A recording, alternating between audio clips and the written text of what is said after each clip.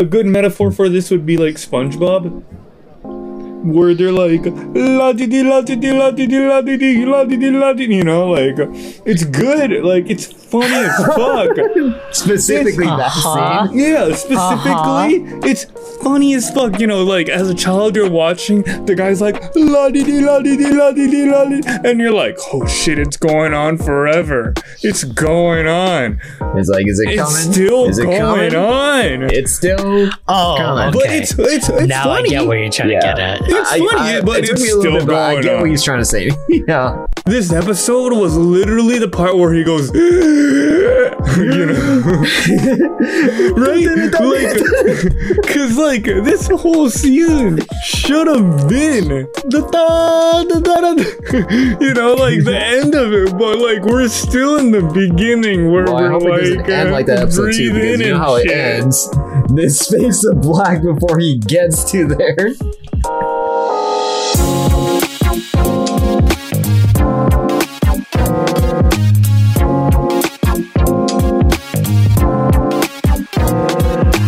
Oh, I didn't see you there.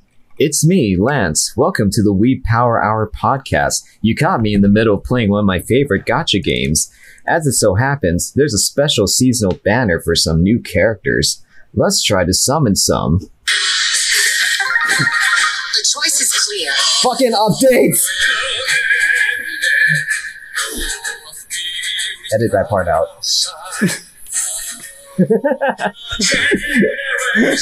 It's loading. Anyways, let's try to summon some. Oh my god! Oh, it's just a common Peter. Time to burn the village to the ground and take all the women and children. Okay. This is why he doesn't get any special outfits. I guess I'll try summoning again. Hopefully I get that 5-star Lucina.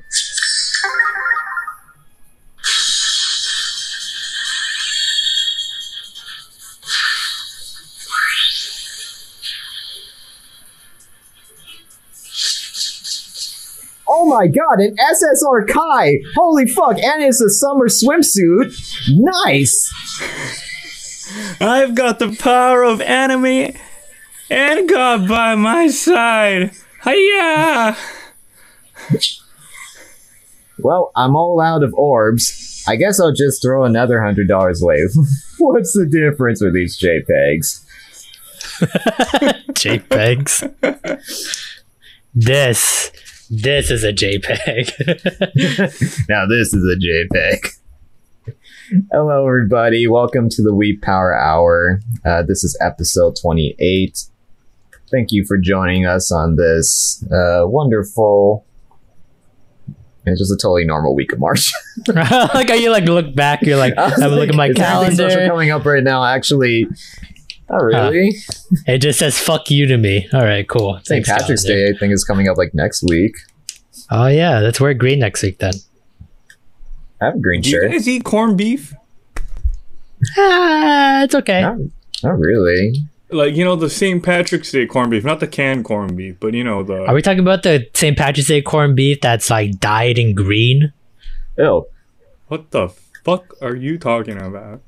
Yeah, I they don't know like there's like about some places that. like dye their corned beef in like green to like, oh, St. Patrick's Day. I had like a green pizza one time because they dyed it in green. I hate St. Patrick's Day. I had to celebrate it like every year. And yeah, we go to like these bars and they just like go crazy on St. Patrick's. So the beer is all green, like the tables are all green, the food is all green. I'm like, I hope this that's is on not gonna look purpose and great. not on accident. No, yeah, of course it's on purpose. So, because it's St. Patrick's Day. But yeah, not looking forward to those poops later down the road when it just comes out all green. But what are you gonna do about it? Well, I always make sure I get the Shamrock Shake from McDonald's when the ice cream machine is working. So you never gotten a Shamrock Shake before then? The funny thing, I actually tried to go today, but it was broken. So, you know, sometimes you feel like, oh man, these memes are just like overblown and exaggerating, but not really. Not really. Yeah, Alright, true. see, the reason why it's broken, it's not broken. It's because the workers don't want to clean it. So like I know that. the machines they use, like I worked at a frozen yogurt place, and like there's like a timer, and it shows like how long it's been since it's been last cleaned, and when you don't clean it for a while, it just locks up. Like the machine stops working, and I'm pretty sure that's the reason why. It's just the workers, dude. That's the reason why we can't have our Shamrock shakes. Sadly, I feel like I already knew that though. Yeah, that's right. That's true. I'm one of those workers that just like, well, I should probably do something about this so people can enjoy it. Nah. You know, you're not wrong. I worked at a frozen yogurt place, and that was my policy. Yeah, the Target that I used to work at, there was like a slushy machine, and I learned how to fix a slushy machine, and then the guy that taught me got fired, and they didn't want to hire another like maintenance guy, so they're like, "Hey Peter, you learned how to like take care of the slushy machine?" I'm like, "Yes, I have learned it," and then I walked the other way. So because that was not part of my pay grade to fix that slushy machine, so no one got slushies for a while. I know, but those slushies are I don't know. I didn't trust our machine. That machine looked like it. It's been like a couple years too past his prime. It's some shit. The day I learned I'm never gonna get a slushie or a Slurpee from a machine ever again. Exactly. Make your own. All right, guys, let's move on to the podcast. Oh shit, show. that's right. As much as I love talking about broken ice cream machines, first up is our news for this week. Amazon is developing a Hellsing live-action film, and it's going to be written by the John Wick writer Derek Colston. Now, I'm pretty excited about Hellsing, just in general. But were you guys ever like a fan of that show? You know, personally, I've heard of it. Like, I know the existence of it, but I've never really watched it or like heard of any of like its media. Honestly, my main exposure with it was Team 4 Stars. Oh, yeah, they did do one. Which I thought was... No, I didn't. I watched that without ever watching the anime or reading the manga, and I thought it was just... Well, I mean, anything Team 4 Star made back in the day was just a masterpiece. Yeah. I'm the same. Like, I know of it, and I know how much people love it. But I think it was at that time where, like... When did that show come out? Like, it must 2005, early 2000s or so. Yeah, that was like a time where, like, I guess if it wasn't showing up on Kids WB, I wasn't like, oh, I should just go on the computer and watch anime kind of thing. So, if it wasn't on TV, I didn't know about it. But obviously, like later on, when you become an anime fan, all the older generations are gonna be like, dude, Hellsing, dude, that's badass, right? It's just like Cowboy Bebop and blah blah blah. I was literally gonna say Cowboy Bebop. Yeah, that's like where the like threshold is if like they judge you if you're an anime fan or not. It's like, I'm sorry, I didn't watch those old shows when I was like a fetus, you know. So I was like, I'm sorry, but yeah. So yeah, it did come out at a time when I think we were too young to really appreciate like uber violent anime. Yeah, but I feel like most people at least know about it. But I am pretty excited for this movie because somehow I feel like every part of John Wick has some kind of relation to anime. I mean, like the director of the John Wick's films even stated that he was inspired for the fights choreography from anime, along with like kung fu movies. So John Wick is so good, dude. If you guys haven't watched it, definitely recommend. That's like the one action film that my dad really likes. Like, he never goes to the theater, but the only time I've ever heard him say, yeah, I'm at the theater right now, was at a John Wick's movie. And I was like, really? Maybe he's a Keanu Reeves fan. Everyone is a Keanu Reeves fan. Even my super pigeon local dad loves Keanu Reeves. But I mean, yeah, definitely for sure. Because I don't want to say that's like the first vampire, but that's got to be like the most popular vampire at that time, right? Like Alucard, right? Is that the name of that guy? Yeah, Alucard. Yeah. So it's like to make that into like a really badass like vampire movie. I mean, like vampires been kind of dying out lately, so like it's kind of prime time for vampires to come back. Yeah, and just do another run. Because I forgot there was like another movie years ago. I think Hugh Jackman was a vampire. I vaguely remember. I think it was Hugh Jackman. He was like he was vampire in a vampire movie, and I remember that was like kinda anime-ish, or like how crazy it was, like watching X-Men. Von Helsing. Yeah, so basically that's the one. Yeah, that's exactly point for point, like the same I guess lore inspiration between Helsing. Yeah, exactly. So they share all the similarities, but that movie tanked like fuck. So I remember that movie was not good when I watched it. So, but yeah, I mean, people love vampires, so I don't see why this movie can't be good. Like, even if it sucks, I think it's just because like, hey, it's vampires. Like, A+ for that. Yeah, so and more than like vampires too, it's also like stylish gunplay. I know that's what the anime and the manga especially known for, is like really amazing like fight choreography, which I'd like to see that brought into like live action. I feel like that'd be a very easy transition to live action.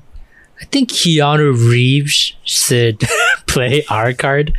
Looking at the picture, honestly, I mean, good. Why not just? Because he has like the long hair and everything like that too. You just cover his face. You won't even know it's him. Absolutely. He looks like a vampire. Exactly. So, but he's got to shave his beard, and I don't know if I can handle a clean shave. I know that's pretty much a brand trademark. I can't, like, I don't want to go back to that Keanu Reeves. I want to stick to bearded Keanu Reeves. What's wrong with clean shaven Reeves, dude? I like him better bearded. He looks sexier when he's bearded. Bearded, but clean shaven, not bad. Nah. I want to feel like there's a forest next to me when he kisses me. All right. Moving on to our next news for the week. And this is a big one that I've been waiting for a very, very long time. The Devil is a Part-Timer is getting a season 2 after 8 years, I feel like. 8 years. It has been 8 years. That anime is that old? Yeah. I remember watching this like, how old was I? I think I was like just starting off in college. This was like during that phase when I was like really like getting into anime, and this is one of the first ones that I just binged. And I think we've actually talked about this, Peter. Like, there are certain anime that you watch, and you after you're done with it, you're like, that was good. It probably wouldn't get a second season, even though it has the material. And I was convinced this was one of those. I buried this in my backyard, and I said my prayers, and I mourned, and I said there won't be a season 2. And holy crap, I'm totally surprised. Like you said, 8 years has been a very long time for this. The manga has ended a while ago as well. There's a spin-off manga on top of it, so like there's been plenty of stuff from it. It's been popular enough, but it's one of those storylines where it's just kind of like, it's good for one season, and then a second season might push the joke too old kind of thing. Just leave it at the high point. But I think with 8 years being the gap, that might like kind of spark the interest. Like, oh, we got a whole new generation of anime watchers. So like, pretty much, like, because you could just pick up right where you left off. I don't think you're going to miss too much from season 1. Not really. I'm going to be honest. Not a lot really happened in season 1. Exactly. You just introduced the cast, and then it was like, boom. It's kind of like how like Konosuba, how I feel. It's just like it definitely deserves a season 3, but like obviously it's going to be the same jokes pretty much, and the same shit that goes on. But for like a new anime viewer, like they could jump in on season 3 and it won't really feel too much like they're behind on anything in terms of like storyline. So because not much has happened there. So I feel the same way with Devil's Part-Timer. Yeah, so I'm excited for that. Is it a good anime to watch? I give it 8 out of 10. Yeah. No, this is the one where the devil becomes a part-timer. That's the title. But devil becomes a part-timer, and he ends up liking it too much, right? Yes. Yeah, he becomes like a super passionate worker. Yeah, he comes to like a McDonald's kind of thing. And he starts from like the bottom. Yeah, and he takes it very seriously. Like he's like, oh, I gotta make sure everything's like on time. And then he becomes like the best worker. And then he becomes the manager of that McDonald's. So throughout the season, I mean, the whole thing is just an underdog story, except that, I mean, it's the devil. Yeah. It's just one of those like reverse isekais, basically, where it's just like, what are like fantasy characters gonna do and be like when they're in our world, kind of thing. Actually, yeah, this was probably the first reverse isekai I watched, and I loved it. Yeah, just like, because you got him, you got like the hero. She ends up being there as well because she was like following him because he was like, I'm gonna kill the demon lord. So and she followed him. The devil and the hero. And also the hero turns out to be a tsundere girl. Yeah, and then she ended up being like an office worker. And then like she randomly ran into him, and then it was like obviously like hijinks ensue because she wants to kill him, but he's not doing anything bad. He's just being a really good worker at McDonald's. Yeah, so the gimmick is that he's turned over a new leaf and he's just working at McDonald's. Maybe I watch it. Maybe I check it out. No, I've been interested about it. I don't know. It's a good binge. It's always been... It's an anime that's always recommended on any of the streaming websites. And I'm like... I've always like looked down at it because it's everywhere. Oh. I can kind of understand that. Like, I don't think it's one of those like, oh man, top animes of the year or even like of the season kind of thing. But I still think it's funny enough that it holds up. And I think even after 8 years, it probably still withstands the test of time. Interesting. And all the characters are great. So, yeah. But I think it's one of those, like, you have to binge. Like, I think if you were watching it on that season, you watch it week in and week out. Like, we do the top 10 and that was part of the top 10. You might not like it as much. It's one of those, like, you have to, like, just like consume it all kind of thing.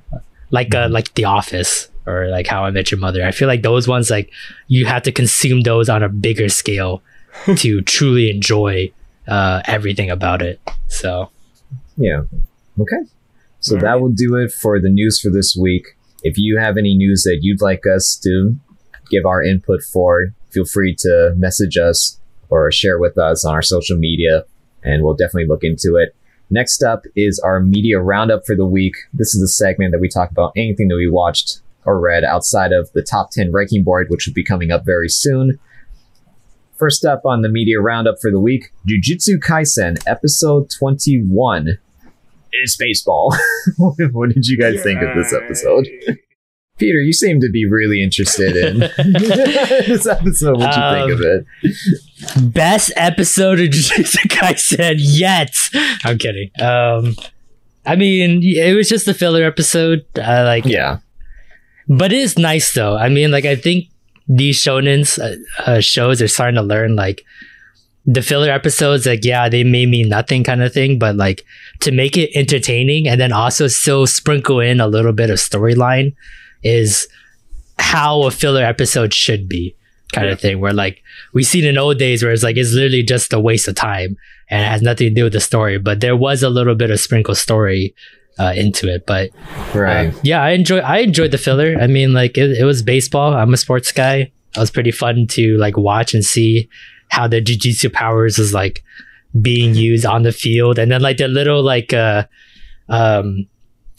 character bios that are popping up on the bottom. That was funny. There's a lot of like that was very good little things sprinkled in like that. Yeah, because it kind of they hit like very basic baseball tropes where like those character bios, like Little League Baseball, they have like a World Series where like all the countries like find like the best representative and then they go against each other in this huge tournament, and all the kids love to put random stupid bios in their like little character bios. So when they like when they go up to like go into bat, they'll be like, oh, I see I know what you're talking about.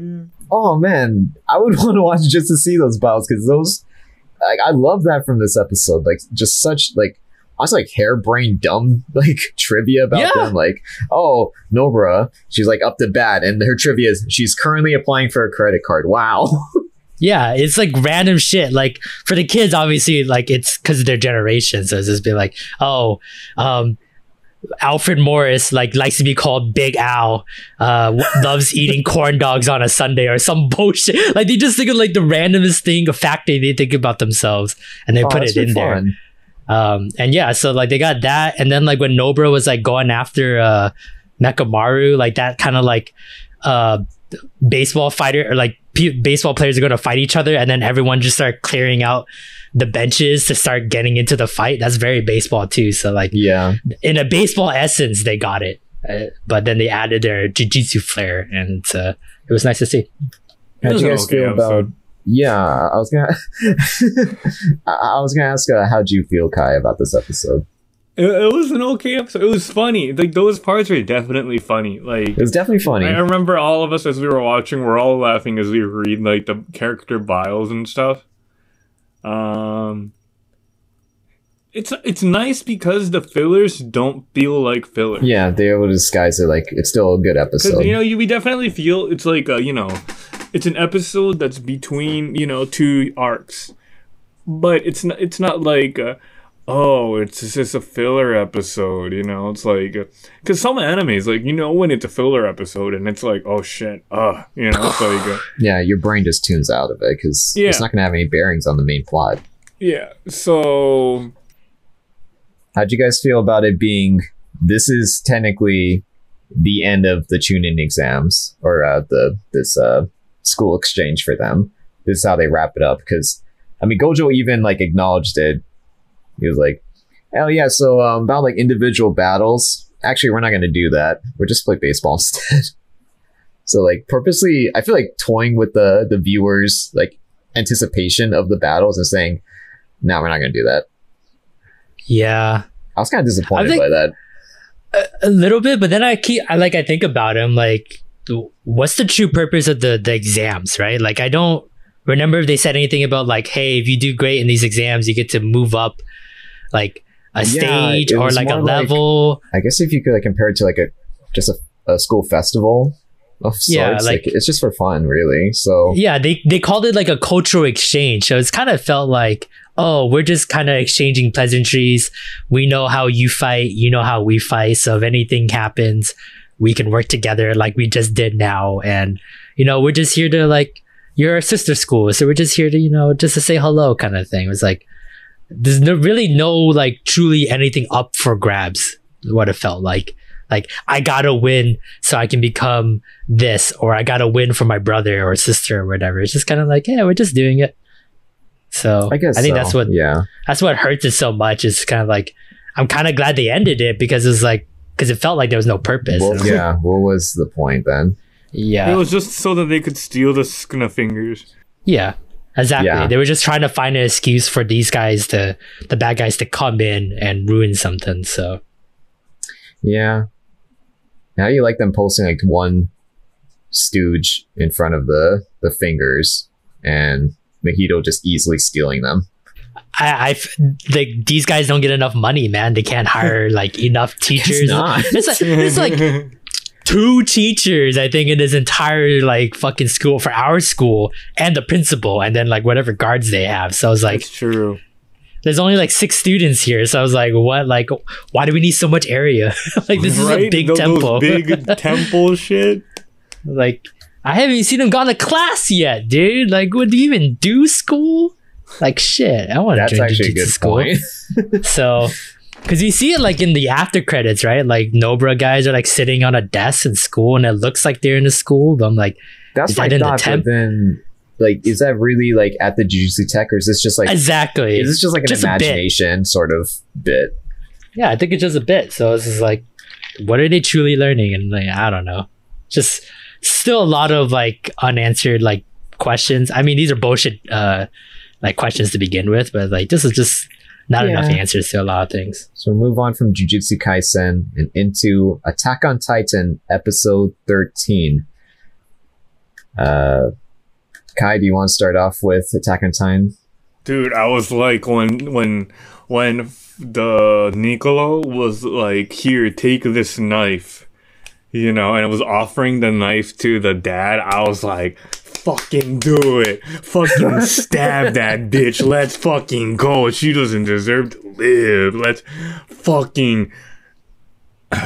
And then I got sad because they didn't kill her, you know. But I'm like, But you knew fucking that they stab wouldn't, that though. hoe, dude. Just like give it to her.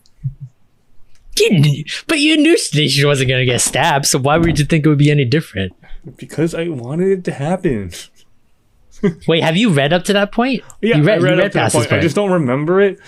No, it's the thing is, I don't remember it, and also all the characters in Isayama's drawing look the same, and it's terrible. Like, okay, today I finally acknowledged, oh hey, Flock.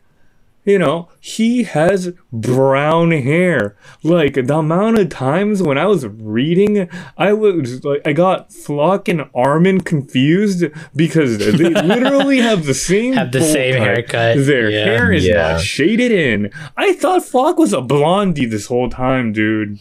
That might have been just a director's choice. What is the difference the anime in the came out. manga between Flock's hair, Armin's hair, and Yelena's hair? They're all the same. Yeah, honestly, Yelena is definitely similar to Armin. I think the anime kind of acknowledged that with Wit Studio. They gave Flock a fucking. Do you remember his like nest hair? Yes. I don't remember that. I only remember what I just saw today, dude. Yeah, But I was just like, oh, he has hair. I don't even know who this guy is, to be perfectly honest. Same, Yeah, exactly.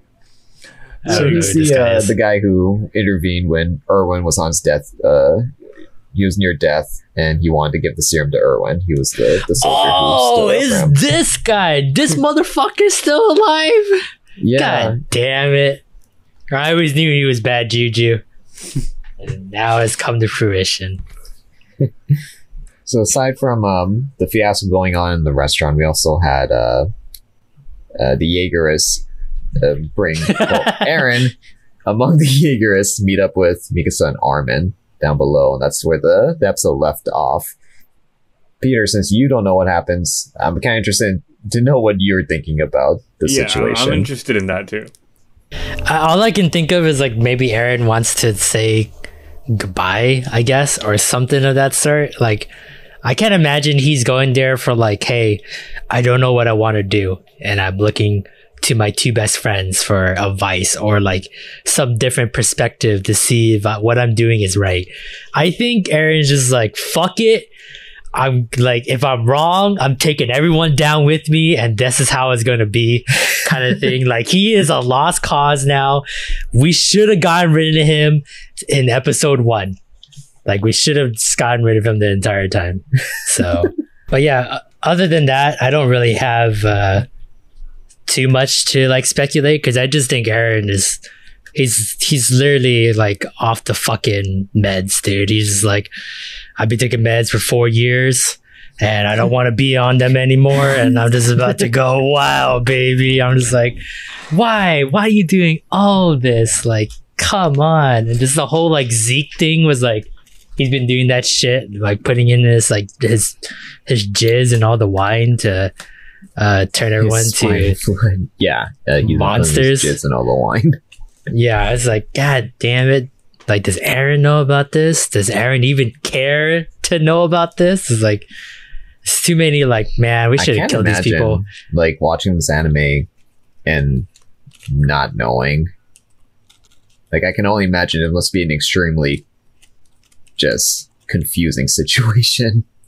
I mean, I feel like Hanji is like the perfect example of like an anime person that's like an anime watcher watching Attack on Titan, because she's like, what do you mean? I didn't say this. And they're like, oh, well, actually I did this. And Hanji's like, what the fuck? What is wrong with you? Like, everyone is like ape shit bananas around her, and she's like the only like reason. She's the only reasonable one, and Sasha's dad, he's the only reasonable one. When he didn't decide to stab Gabby, I was Should have like, fucking done it. He should have been like, I was like, there you go, dude. Finally, some sensibility in this goddamn fucking world, dude. Yeah, break the cycle. So, yeah, I cried. I was like, oh man, Niccolo really wanted some of that Sasha, but he got none of that. So just the fact that he was like in love with like supposedly the demons kind of thing is like, it was heartbreaking to see him like break down like that. So yeah, I like that moment just for like disclosure for Sasha and like all these people. Yeah, just like proving how much she was loved.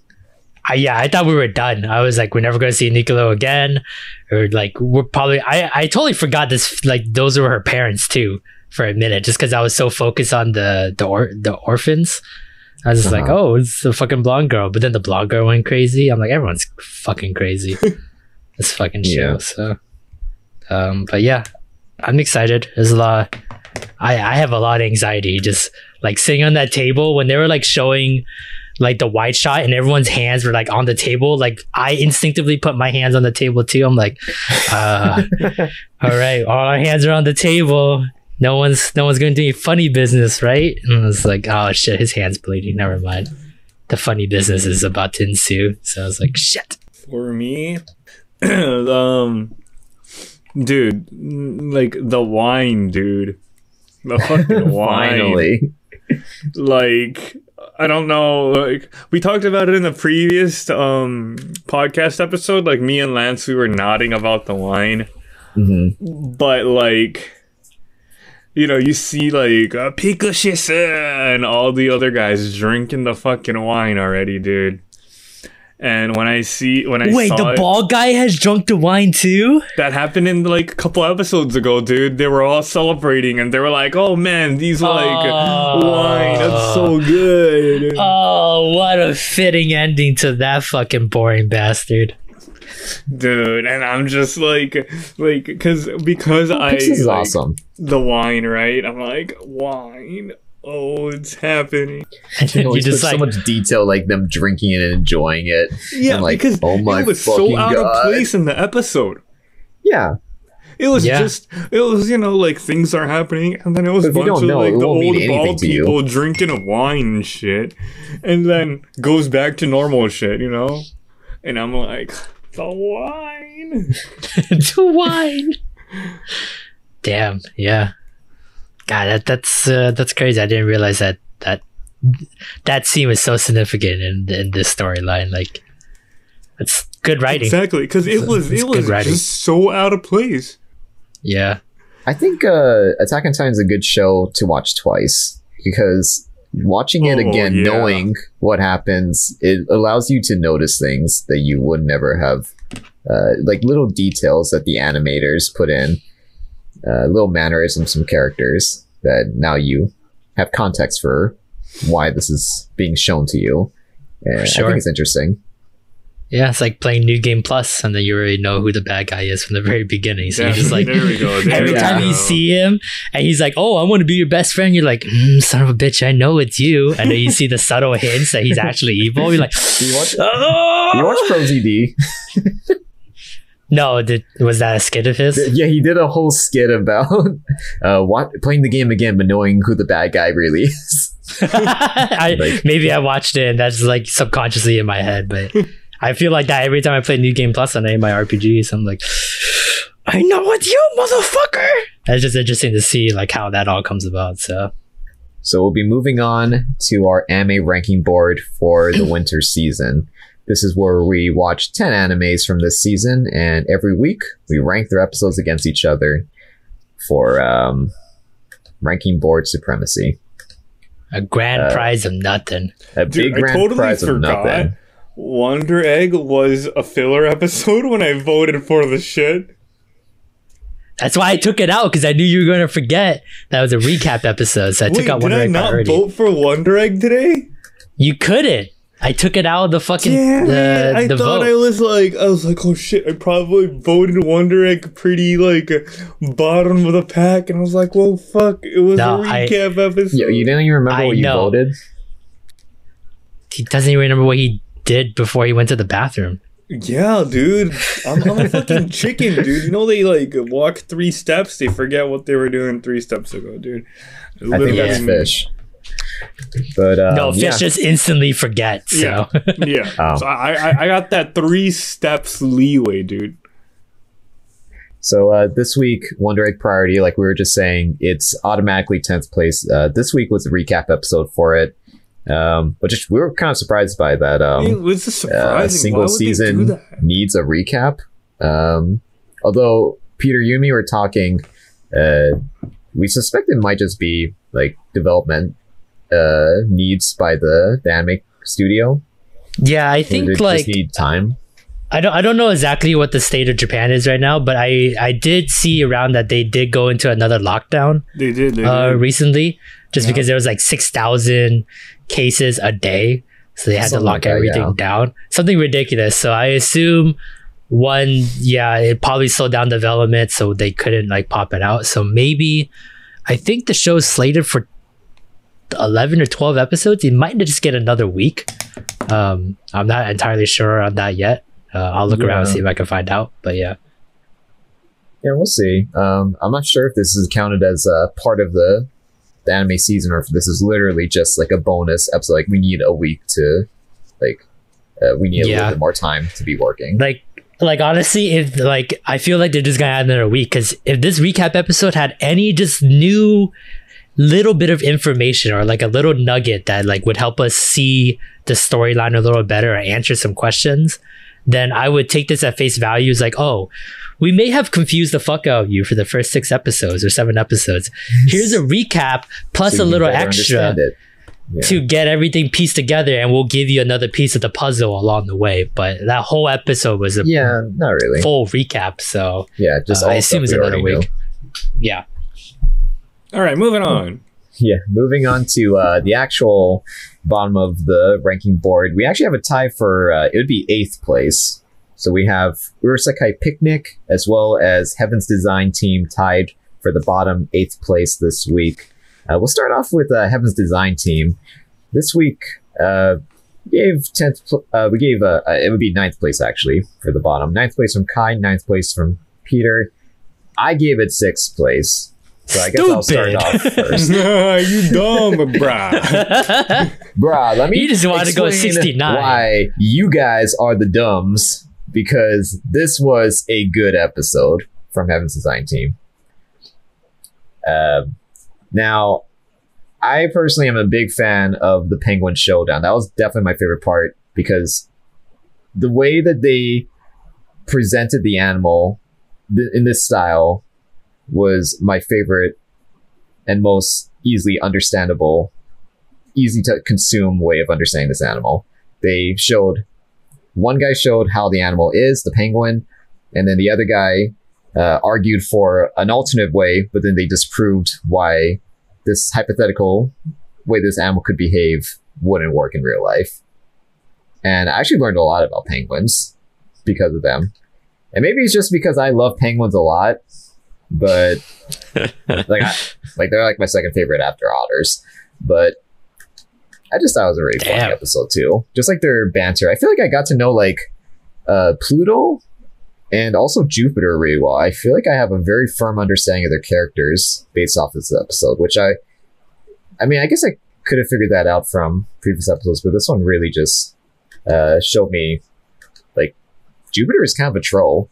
His entire time in that the penguin competition was not so much I want to build the best penguin I can, or I want to argue for the best penguin I can envision. It's I just wanted to do the exact opposite that Neptune was doing, and if it worked, that's great. If it didn't, I don't really care, honestly. Yeah. So I really like Jupiter now. How are you gonna say this was a good episode when you voted for the... Okay, you voted 6th place, but I'm actually surprised you voted for it 6th place, actually. Well, I guess to give context, I kind of liked all the episodes this week. Even the ones I ranked at the very bottom, I was at least okay with. But my opinion of Heaven's Design Team was actually, it was good. For me, I kind of feel the same way. This week was not the greatest week we've had, but it was solid top down. Good. Yeah. So it was actually kind of hard to vote these placements. And I think, people at home when you look at the board itself in general, you can just see like a lot of like one spot up, one spot down. Everyone's like flipping all over the place. There's a lot of movement in this week's anime ranking board. So it was very hard to choose. Like honestly, I feel like 9th place in one side is like still the same enjoyment as 6th place or even 5th place. Like everyone felt too close. I think for me, it was only one show that really stood above the rest, and that's obviously my number one. But for the most part, I also enjoyed Heaven's Design Team. I just don't think it was better than all the other animes that's above it. Like there needs to, we should like have like a, I don't know how to explain it, but like a category where it's like 9th place, but it's like you're not bad. It's just the other things were just a little better this week, you know? I think a tie kind of says that pretty clearly, that it was very close. Because, like, you know, when we put it at the bottom tier, it's always, it's bottom tier. It's like, oh man, you're like, it's not you're at the bad. very end of the human centipede. You eat all the shit. If you think about it that way, though, I always think, and I don't want to piss anyone else out there, but I always think our top 10 is like a very solid top 10 compared to other people's like that watched the season. Dude, you're you know what I mean? biased, like dude. Top down, I think we chose pretty good. Like after a while, like you know, watching Hortensia Saga and some other bad ones, we were able to like get a very solid top 10. I think we're only like truly missing 1 or 2 shows from this season that deserves to be in the top 10, but we can only have 10. So I think top down, I think we have like one of the strongest top 10 boards out there. So just saying, because I watch all the other shows. I say yes. No. Objectively, I'm sure there's like room for debate on like what a concrete top 10, just like you said. Well, that's the thing. Like. For you guys, you didn't watch second seasons for a lot of the shows that happened this season. So like, I would get rid of some of these animes for those second seasons. But like, we're talking about just purely almost like, you know, like very popular and then new shows. Like this is still solid top 10. I can say that because I watch all those shows. So you're like the only one who has like true authority on this. 15, 20 argument. Shows a week, dude. I gotta fucking get through. So. Do you really? You're a little nuts. I'm still watching the bad ones. Well, not like Hortensia Saga. I kind of stopped Hortensia Saga. Do you still watch Adventures of Dai? Yeah. I still like it. How's it going? Still solid. So how many hours of anime do you watch a week, dude? How much hours are there in a week? Or how many episodes do you watch a week? Like 140 or something? Maybe like 40 episodes. It's a lot of episodes. 3 seasons per week. Maybe like anywhere, like on a good day, maybe like 5-6 episodes. Like on a bad day, maybe like per 2 day? or 3 per day. Damn. I like literally binge watch another anime. It's not like this year, but it's a Kono Oto Tomari. It's a Koto anime. But like you won't finish Shin Sekai Yori, even though I've been like nagging you to watch it. So that's the thing. I feel like very weird with that one. That one gives me like very not like it's a bad thing, but like it makes me feel like a lot of anxiety. Oh yeah, and, like it's hard to watch. Anxiety-inducing anime. Yeah. So it's hard to watch like a lot back to back. Like after one episode, I'm just like, like I just can't like breathe because it's like so much anxiety. Has it been since we watched it? If you watch one episode like a year day. ago. Yeah, but you didn't watch like a lot of my recommendations that I recommended. So I at least read all the Wikipedia for Shinsekai. It was really good. Fuck up, Lance. Get out of really here. Get the fuck out of here. Based off that synopsis. Let's move on. All right. Moving on to the other anime that tied for 8th place, Urasekai Picnic. Looking at the votes, 7th place for Kai. Not that surprising. 9th place for me, bottom. Peter, 8th place, second to the bottom. So I'll give it over to you, Kai. You're the biggest defender for this show. What'd you like about it? It wasn't a bad episode. Okay, see, usually the reason why this show kind of feels bad is because we don't understand the lore behind it. Right? I think so.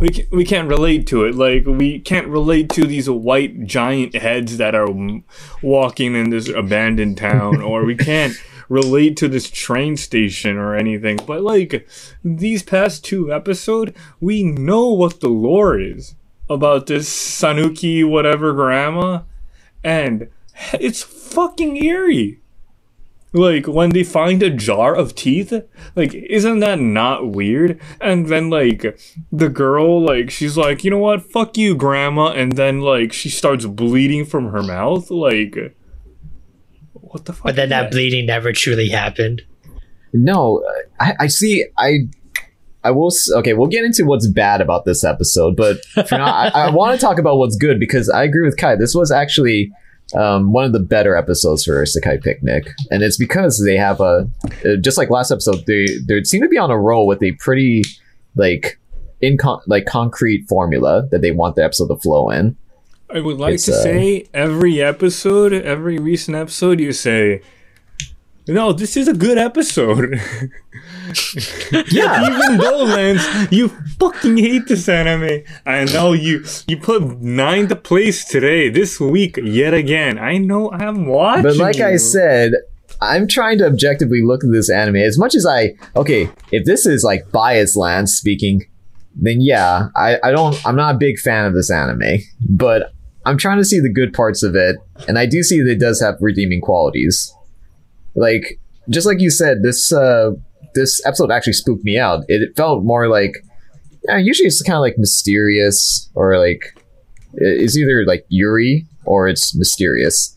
This episode actually felt like horror. Like I feel like there was like a gruesome plot here. Mm-hmm. There's a lot of blood. There's a lot of like disembodied teeth. The beatdown of the grandma's, yeah, the like grandma's the spirit that, was pretty brutal. She like mind controlled her.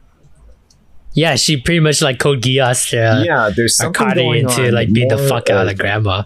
Just like Kai was saying, the most enjoyment I have of the show is when I start to understand things more, and or new revelations are being made. And one of the main revelations from this episode that caught my eye was Soro can use her eye to mind control people, apparently, or at least like influence their behavior. Like, she made Seto like kind of lose her mind and go berserk on the ghost, and Toriko caught on to that, and she did not like that Soro has gained a new power, and she's going to do that with it. That was just super like strange to me. I wish the anime was more like these past 2 episodes. Yeah. I really wish it was more like the past 2 episodes, because this past 2 episodes, they have like a reason, and they have a conflict, and there's an effect, and there's like an ending to it. Whereas, like, the first couple episodes, it's like things happen and then the show ends. And we're like, huh? All right, so we'll throw it over to Peter. He's pulling out his grip exerciser, which can only tell me that he's brewing with something. No, I'm just working on my grip. My grip hurts. I don't know. Like, yeah, it's creepy and stuff like that, and I guess that's great. I don't like how like Akari and like the other girl, they come in and they're already like a better like couple than Sorao and Toriko. That actually bothered me a lot, that like there's already like a better set of characters than the characters that we were having since episode 1. It's just kind of like, it just really speaks to like Sorao and Toriko. I think for me is like the writing for them isn't great in any way, shape, or form. So like, you guys are right. The saving grace is the creepypasta stuff. Like, the past couple episodes have been very solid in that aspect, and they're using those stories to further the bigger mystery as a whole, right? Like them getting to know the mechanic girl gives them another clue to Satsuki. Yeah. Mm-hmm. And to understand like, oh, Satsuki looks like Sorao, and like all this other stuff, and like the fact that like I don't want to say she brainwashed Akari, but like she was tutoring Akari and they were like really close and it was awkward. So that kind of stuff is great. But honestly, like I wish, and every time I see the opening, I always wish like if this show was more like Scooby-Doo and it was more like kind of like, it's creepy, but it's more of a comedy sense. I think these characters fit better in those roles than something of a serious aspect. Because I have a hard time taking Toriko and Sarao seriously at any point of this show. But I always remember there's a part in the opening where I think it's at the end. They're like running down the stairs and they're running very comically, like their legs are spinning like crazy and they're running away from a ghost kind of thing. And I always think it's very silly. Yeah, it's silly, and I feel like that's Scooby-Doo, where like you could probably have the creepypasta, but what if like someone tried to like generate the creepypasta, like some like loser or hoodlum or some guy that was trying to scare people, just like how Scooby-Doo is, right? Like, oh, that town is abandoned because there's a ghost that lives there and stuff like that. It's like, well, because the guy that's trying to scare everyone away or whatever. So if it was at that aspect, I would like the show more. But I don't know. The seriousness doesn't like work it for me, but I do agree these last 2 episodes have been great. So yeah, I can just not as good as the too. other anime. The tone was definitely now I'm going to go into criticizing mode for Lance. One positive and one negative. A big issue for this episode. Like we go from I forget the mechanic girl's name, but so they're talking about relationship talk between Soro, Seto, Toriko, and then we jump into the girls actually losing their teeth, which is, I mean, that's pretty brutal. Yeah. To like jump from like fun girl talk, and then they get into a conflict where they're actually getting like maimed. And at the end of the episode, they brush it all off as, oh, they put our teeth back. Like, they don't even need to like, go into details of like how serious that injury is, or like what are the lasting repercussions for being injured like that. Yeah, it's very disjointed, the tone of this episode. I like the direction they're going in. It's just, yeah, how they stitch it all together is just very off to me. You know, maybe the reason like their tooth didn't truly like fall out was because they weren't in the other side, right? It was just like a ghost apparition like there in their world. So maybe like their power wasn't as strong. So like maybe they can mentally make you think you lost a tooth, but in actuality you didn't lose it. Because this is the first time we've been in just our world, right? Yeah. Like in any of these episodes they where like stayed in the human world. Yeah, but the monster came to us. So like maybe they just don't have enough staying power to affect us as much. If it was that way, they need to convey that better. Because the only thing I could assume was that they truly were hurt, and it wasn't an illusion. They really did lose their teeth, and then they just brushed it off like it's no big deal. And also, that was a lot of blood coming out of them. That was a little bit like, that made me kind of take me out. But I was like, oh man, you should probably be dead if you're losing that much blood out of your mouth. Yeah, for sure. Okay. So moving on from Uruskai Picnic, we're heading into number 7, low-tier character Tomozaki-kun. This anime is an enigma recently, dude. Like, you don't know if it's good or if it's bad or if it's boring. Or if it's, like, entertaining. It's, like, in this middle of the pack of, like, limbo. I totally agree. Like, I always feel that way when I, like, vote for this anime. Like, okay, right above Jako Kyara Tomozaki-kun, like, is A Promised Neverland, and above that is Dr. Stone, right? And below that is Urasekai Picnic. Like, Urasekai Picnic and Promised Neverland, I would say the gap in between them is pretty big. And then in this gap, this big gap, lives low-tier character Tomozaki-kun. That's a good just, comparison, like, yeah. wandering in this, probably the like, best I've heard. Nothingness. Mm-hmm. Like, when I think, oh, what happened last episode? I think, Well, nothing really. So maybe I guess they got together, they talked a little bit. But yeah, that's about it. Like it's not bad. Like it has enough fluff, and the fluff is good enough that it's better than like Design Team or like the Isekai Picnic. But if you say, was there any plot?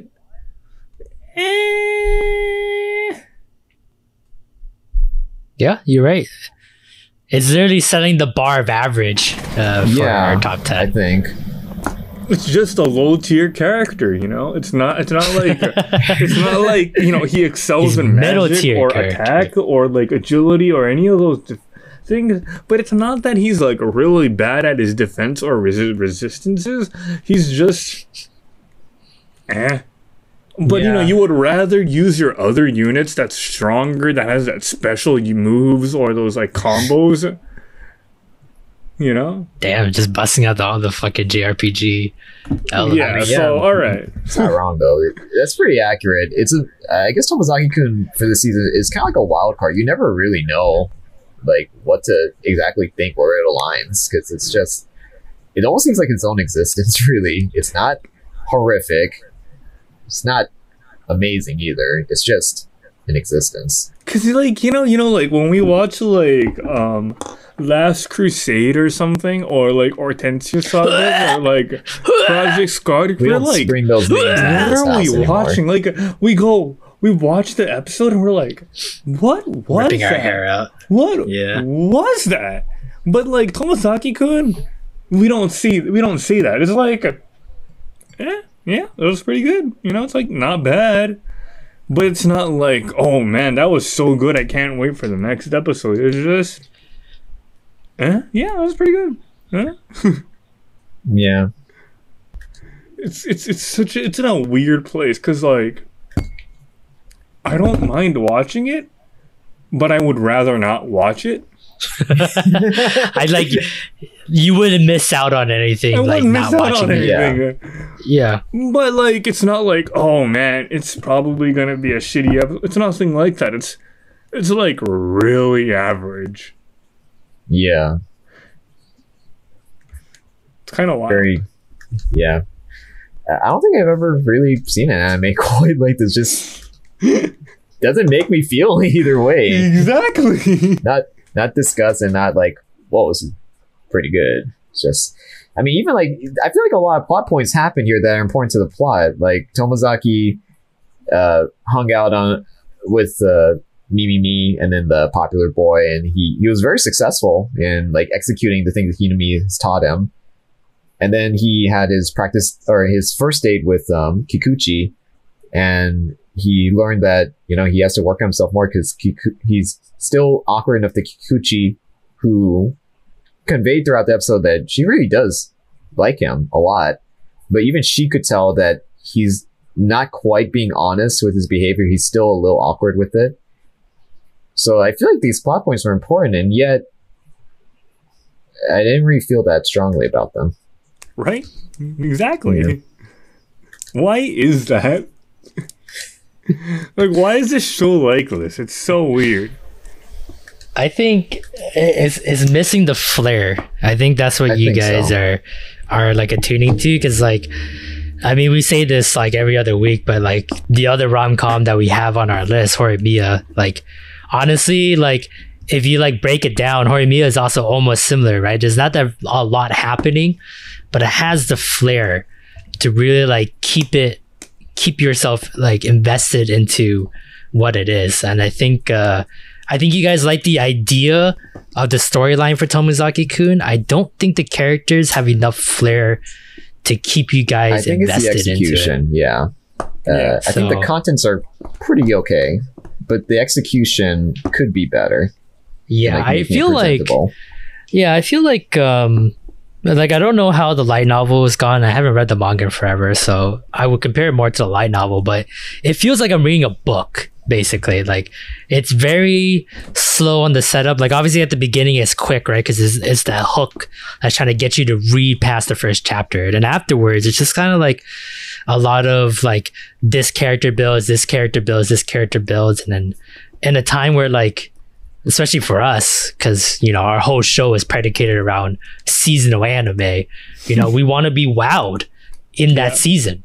You know what I mean? Like, and the fact that like it's taking a sweet time is like Horimiya has wowed us like almost week in and week out, right? But like not like it's not like something truly like amazing happened. They just executed it very well to make it feel amazing. So like I keep thinking like maybe it gets a season 2 because of it, because it's just really just trying to like build up for a season 2 run where like it actually hits drama or actually hits the ROM or actually hits the comms. So like do you think one of it's those gonna get one? Is this light novel that popular?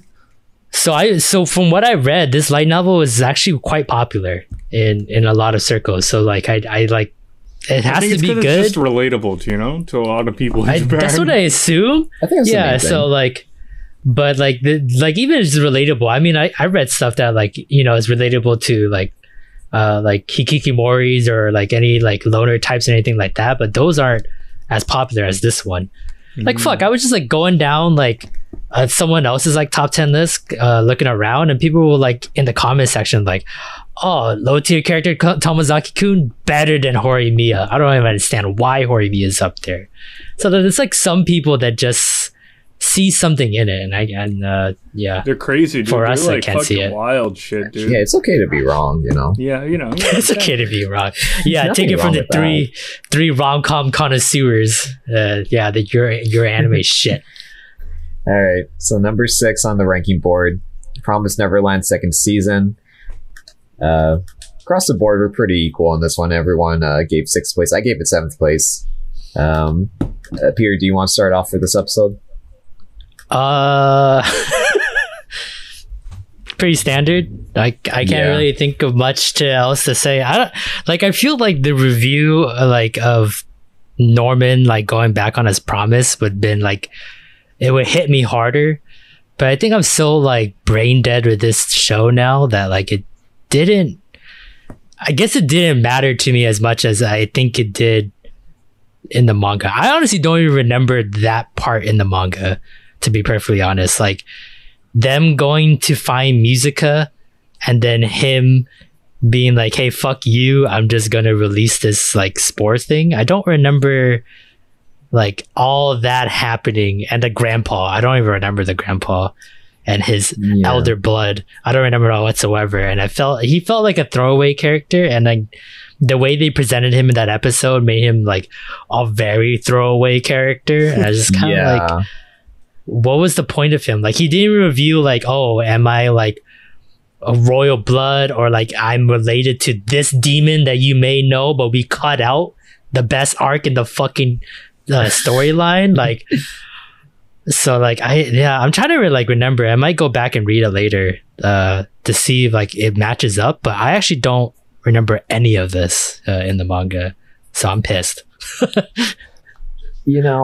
As an anime only viewer, this episode was actually kind of polarizing for me. I gave it 7th place, probably like more lower on my rankings, because one, I was happy to see Mizuka back. I was happy to see Sonju, and of course, Promised Neverland. I think I always like it at least a little bit, but this episode, as far as the pacing was just really bad. This episode, the beginning part, it just shoved it in your face. Norman's entire history at the special plantation, the special children's farm. Lambda.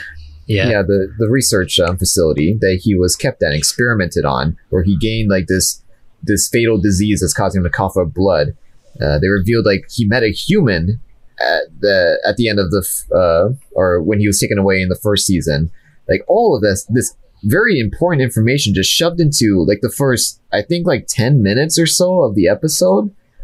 Like this could have taken up an entire episode, I feel like, to get all this information across, because by the end of it, I was like, okay, at what point did he start contracting his fatal illness? Was it just writing math problems? Like he's just, I didn't even catch on. Like what caused him to start developing this illness? The information I can answer that so fast. Yeah, if you could answer it, because I still don't really know what specifically made him start dying. Yeah, so they didn't specify it, but I guess they like maybe they think the watchers can kind of understand. But when the kids are in Lambda, the research that they're doing is not only just on testing them, but they're also giving them different types of medicines, doing different experiments on them. So they have like a multitude. Like I think they showed it when like he like got his meal, and then it was like just a handful of pills. Yeah, so it wasn't like pills. Yeah, it wasn't just for him to like take to like cure anything or keep anything at bay, but it was to like try to push these children at a further level, because the biggest thing is their brain, right? The brain is the most important thing they want, because the better the brain, the better when that demon eats it, that they can consume it and then become more human-like. They never really portray that very well either in these last couple episodes, so I'll just say it now just because like fuck it. But when they eat human brains, their intelligence goes up way much, and they become more human-like. So they start standing on 2 feet, and they start talking in human language, and they can calculate and think and have like politics and all these other thoughts. So like that whole Lambda camp, it was to push the very boundaries of their like children's brain, which is like very like easy to mold, right? Like children can absorb information and intelligence in a very young age kind of thing. So that's what they were doing. But obviously when you drug them and they test them so much, it pushes their body passes their limits. So Norman is slowly dying because of the testing they've done in Lambda, just like the other 4 kids that he came with. The girl was very obvious in that sense too. The other thing that really just stood out to me that bothered me was the way they incorporated Norman's point of view in the second half of the episode, right before he betrayed Emma and went ahead with his genocide plan without her. So as they're like hunting for Sonju and Mizuka in the forest, like just every like minute or so, they would flash back to Norman just standing on a mountain talking to himself about how he's going to be evil, which I was just like, that's not how you reveal intentions, by having Norman vocally say out loud that he's evil. Like to nobody, he's just standing on a cliffside saying, I have to do what I need to do no matter what Emma's doing. Flashback to Emma like in the mud looking for Mizuka and Sonju, and then flashback to him like at the top of like a tower, like, no matter what anyone says, I know what I'm doing is right. Yeah. And like evil lol. Wouldn't it be better like if Emma like listened in on you having this private conversation yourself, trying to like reassure yourself that it's okay to do what you're about to do? Like it just felt so like we need to like shove this in to like not really foreshadow, more like just justify. Yeah, just exposition on Norman's part, just to really hold it in. Character for Norman before he actually goes through with the plan. Yeah, it was a super rushed episode. And also the old man too. That was a character I thought, are you going to be important? But I guess he has the basically cure for cancer in him, as it so happens. Yeah, I can't answer any of those questions. Yeah, that was really weird to me. Plot spoiling, but honestly, I don't even know where this plot's going anymore. Exactly. Like honestly, see, first season, if I wasn't doing the Wii Power Hour with you guys, and I was told, hey, you should totally watch Promised Neverland. First season, yeah, okay, all right. This is interesting. Where is it going? And then I would see the ending really of the first season, and I'd be like, "Oh man, I gotta know, right?" And then I would watch second season, and I think I would have dropped it by now. Because I honestly at this point I'm only watching it because we're watching it as the Wii Power Hour, and There's nothing that makes me excited for the next week's Promised Neverland. Yeah, I think it's definitely the pacing. The setup that they had for first season, in my mind, it already cemented in me that this is like a 3-season show at least. and the way the second season is just blatantly trying to rush to the conclusion, it's very unsettling that they would have such a big. The first season was entire like lay the groundwork, and the payoff right now it's just feeling so rushed. It's like, heartbreaking. Yeah, that's what it feels like. It's like okay, when you're in a boxing match, you imagine there's a big wind up for the punch before like a massive impact. The bigger the wind up, the bigger the blow, right? Big wind up for first season. The blow is like a light tap. Just it makes a squeak noise. And that's how I feel. I'm like, you tricked me. You made me think there'd be a big blow, but it's just execution. I don't know what else to say. I was right. The show sucks. I'm seeing it now. The moment it changes, I was like, there's no way you can change the plot to make it still be good because you're omitting so much stuff. Like like you guys watch enough anime and you guys know this too. Like first season is the hook. That's what you get people on. Second season is your world building season. Right? That's when you start showing everything else and you start showing like the bigger picture and the idea and like where the plot will be at the end kind of thing. And we're just kind of like, we'll just get to the end of the plot without really like building up to that. We can do world building and the payoff in one season. That's in hard. 1 5-minute section of an episode. Like it's just like, just getting rid of all of it and just cutting out all the fat and just like, bare bones, and it's heartbreaking to watch every week. So okay, all right, moving on. Yeah, that'll do it for Promised Neverland. We'll be heading into the second half of our top 10 board, but first is our Weeb Power Minute segment. And this is a segment where we answer questions from you, the viewers. It's our Q&A segment. Question. This week we didn't actually have any questions come in, but as usual, I'll be heading over to the random question generator in that case. If you have a question for the Weeb Power Hour, feel free to leave a comment or send us a message on our social media, and we'll be happy to feature you in an upcoming podcast. But for this week, our question is, what are your most important rules when going on a date?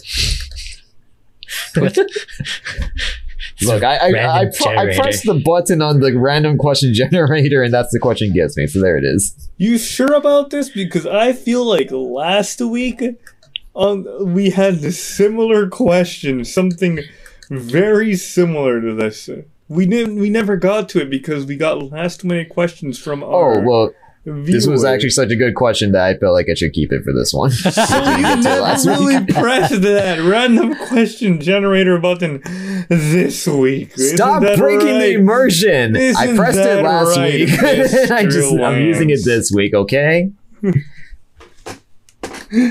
I've seen through these lies of the Jedi. Was it really last week's question too? Dude, it was. See, I was right. Dude, I was like, wait a second. This question looking hella fucking It is, okay. I see. Kai first. What? Kai first. Most important rule. I don't know if it's a rule, but it's just, if you're going on a date, right? Your first date, personally, I don't think going to the movies on a first date's great. It's like going to dinner or something, right? And I think just being able to talk it out. Like, you want to get to know the person on a first date, right? Yeah. I will say the question doesn't really say first. Let's just say first date. First, yeah, let's say first. But I think it's important that both parties get to talk it out. Have almost an equal amount of interests. Talk about interests. Hey, I'm interested in that. What are you interested in? Have this volley of conversation. I feel like in a lot of these situations, it's. Some people come off too strong, and it's like awkward, and it's. You don't want to feel awkward on your first date, I don't know about that. I don't know. Some awkwardness is good, I feel like, but I think you're right. Like, too much awkwardness is definitely not what you should be aiming for. But yeah, I guess that's me though. What about you guys? For me, I don't know if I have too many rules for first date. Honestly, it's just make sure the other person's, having fun and enjoying themselves, really. But I guess, I don't know if this is like really old fashioned, but I feel like I should at least offer to pay for the date, whatever it is. I know nowadays that's not like such a, I think it, like back in the day, that used to be like a definite rule that guys pay, but nowadays I feel like for just me, that's what I would be comfortable with, is at least offering.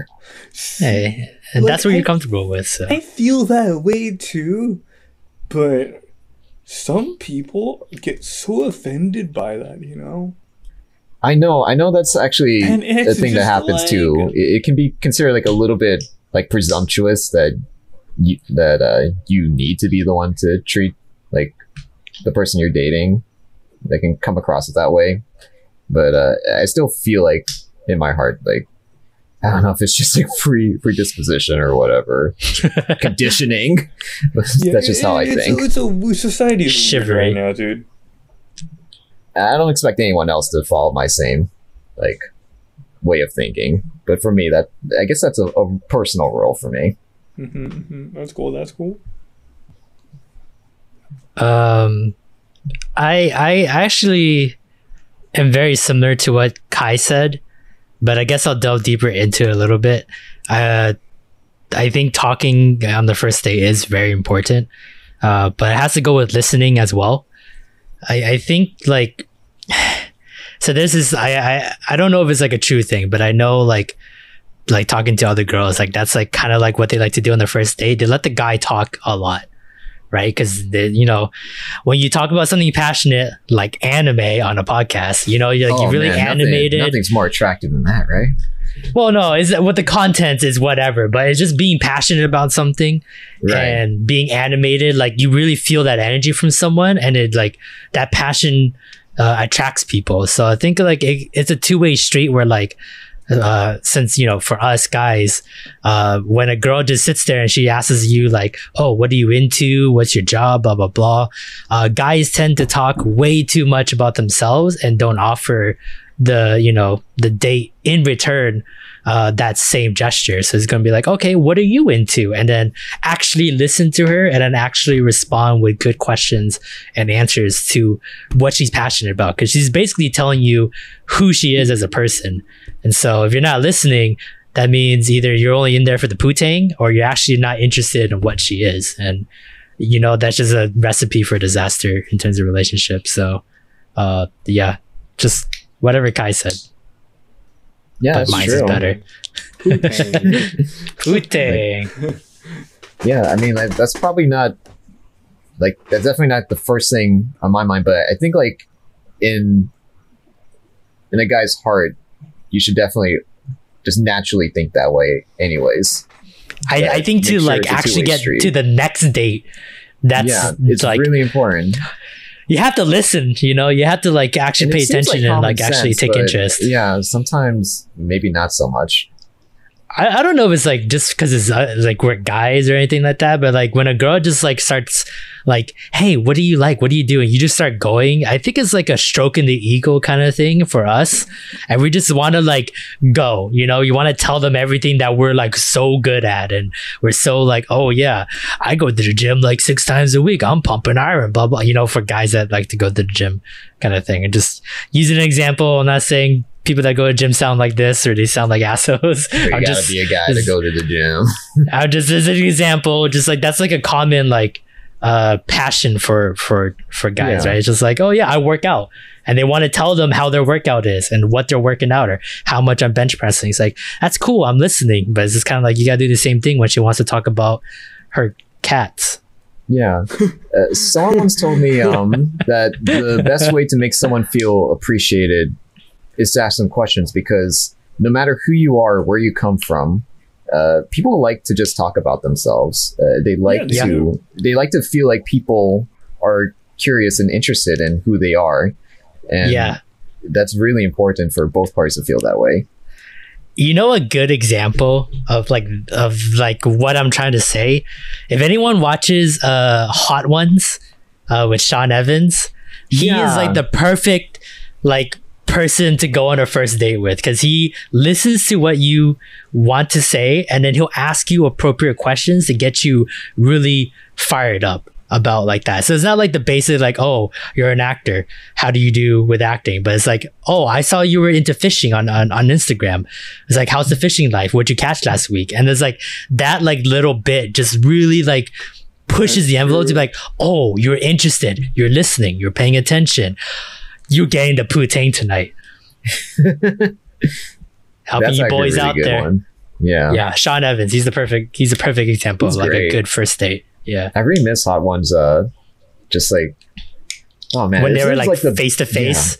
The biggest loss of this COVID, I mean, aside from life in general, really, I gotta say, is just Hot Ones. I feel like that face to face interviews really made like the spirit of the show, like this personable interview, like two guys just talking to each other. It's not that bad though. Like the new one's still pretty good.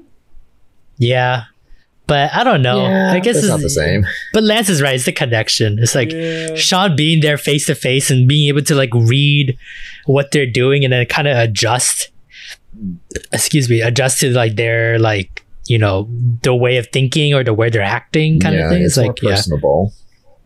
He's a good. I want Sean Evans to be my first date. Wink.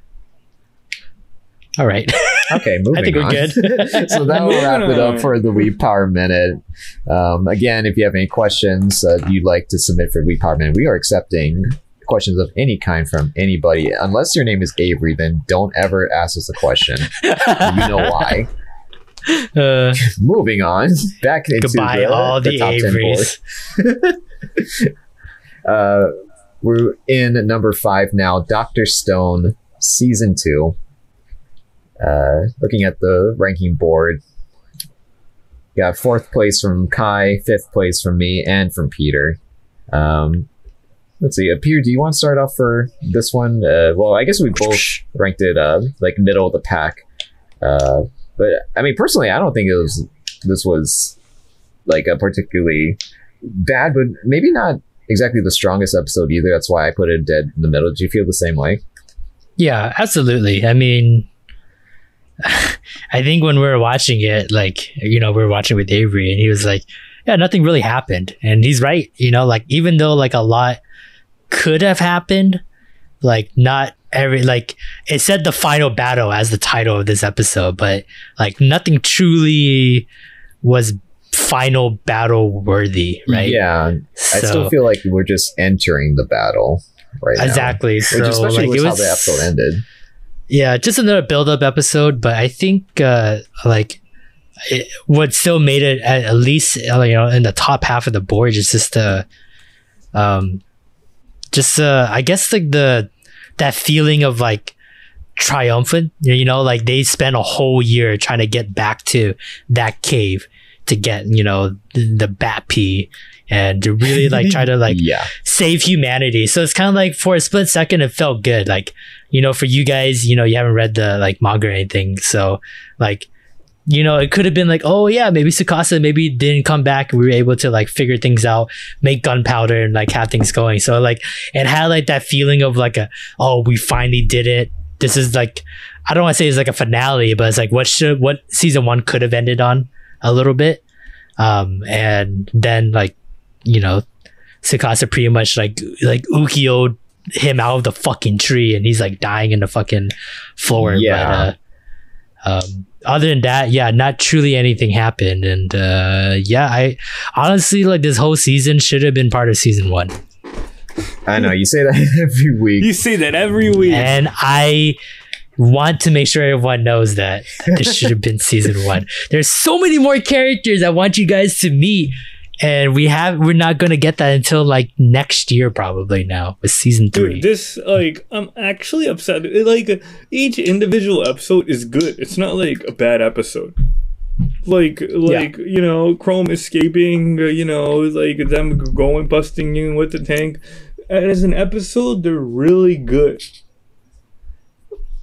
A good metaphor for this would be like SpongeBob, where they're like la di di la di di la di di la di di la di di la di. You know, like it's good. Like it's funny as fuck. Specifically that scene. Yeah, specifically, it's funny as fuck. You know, like as a child, you're watching the guy's like la di di la di di la di di la di, and you're like, oh shit, it's going on forever. It's going on. It's like, is it coming? It's still is it going coming? on. It's still coming. Okay. But it's now funny. I get what you're trying to get at. It's funny, but it took it's me a little still bit, but I going get on. what he's trying to say. Yeah, it's getting there, and you're like super excited to get there. Yeah. But you're Well, like, like are we there especially yet? this episode was literally the part where he goes, you know, right? Like, cause like this whole season should have been you know,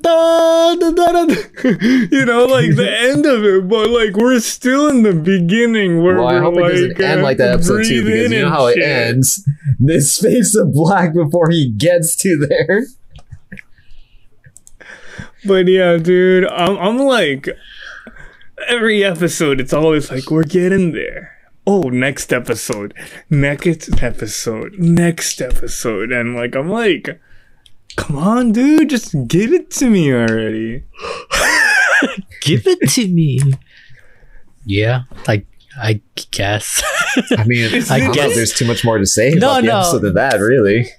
I agree with what you said. I don't like your analogy, but I will accept it because I honestly can't think of another one, and like it's probably. I know I'm trying really hard to think of like a better analogy than that, but I can't quite. I'm sure there is. I'm pretty sure. One. Yeah, I'm pretty sure there's a better one, but when I listen back on it when I edit, I'm like, that was probably the funniest thing we could have said at that point. So I guess I had to accept it. So, you know, it is what it is. Hey, improv. All right, moving on then. Moving on to number 4, we got ReZero. Kai gave this one 5th place. Me and Peter, we're the same. 3rd place. I don't know what's up with that. Copy my answers again, dude. Could be. Maybe you have good answers and I copied your paper. Who knows? You did. So this episode was 2-parter. Amelia did her second trial. The other half was battling at the Mathers mansion.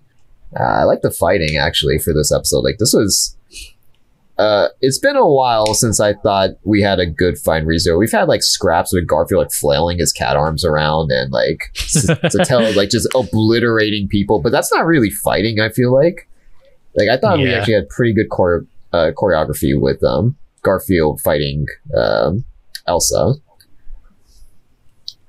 So that made me really happy. What made me not happy was going back to the sanctuary because that place is just cursed. And I despise every second we stay there with Amelia doing these trials. Yeah. If I had to rank the first part, definitely top of the list. If I had to rank the second part with Amelia, like bottom, so then we end up at like 4th place, or I give it 3rd place. So yeah, I can agree to that. Like I also felt the same way. Like the first half is better than the bottom half of that episode. Just because, like, I want to get to know Beatrice more, and I want to, like... Yeah, that was the interest. Get to the point of just, like, let's get her out of here and get her, like, away from everything. I kind of wish if they had went back to the sanctuary, they went back to Roswell and Ram fighting. Like, I'm more curious to see, like, how that fight's going than Amelia going through... It's not even her 3rd trial. It's only her 2nd trial that she's gone we still got another one. So we still got one more to go. Kind of thing. This one wrapped up pretty fast. Yeah, like I think it's like now we're just kind of like I think when Echidna, I think it was like it was this week's episode when she kind of like showed up and then she was kind of like not Echidna.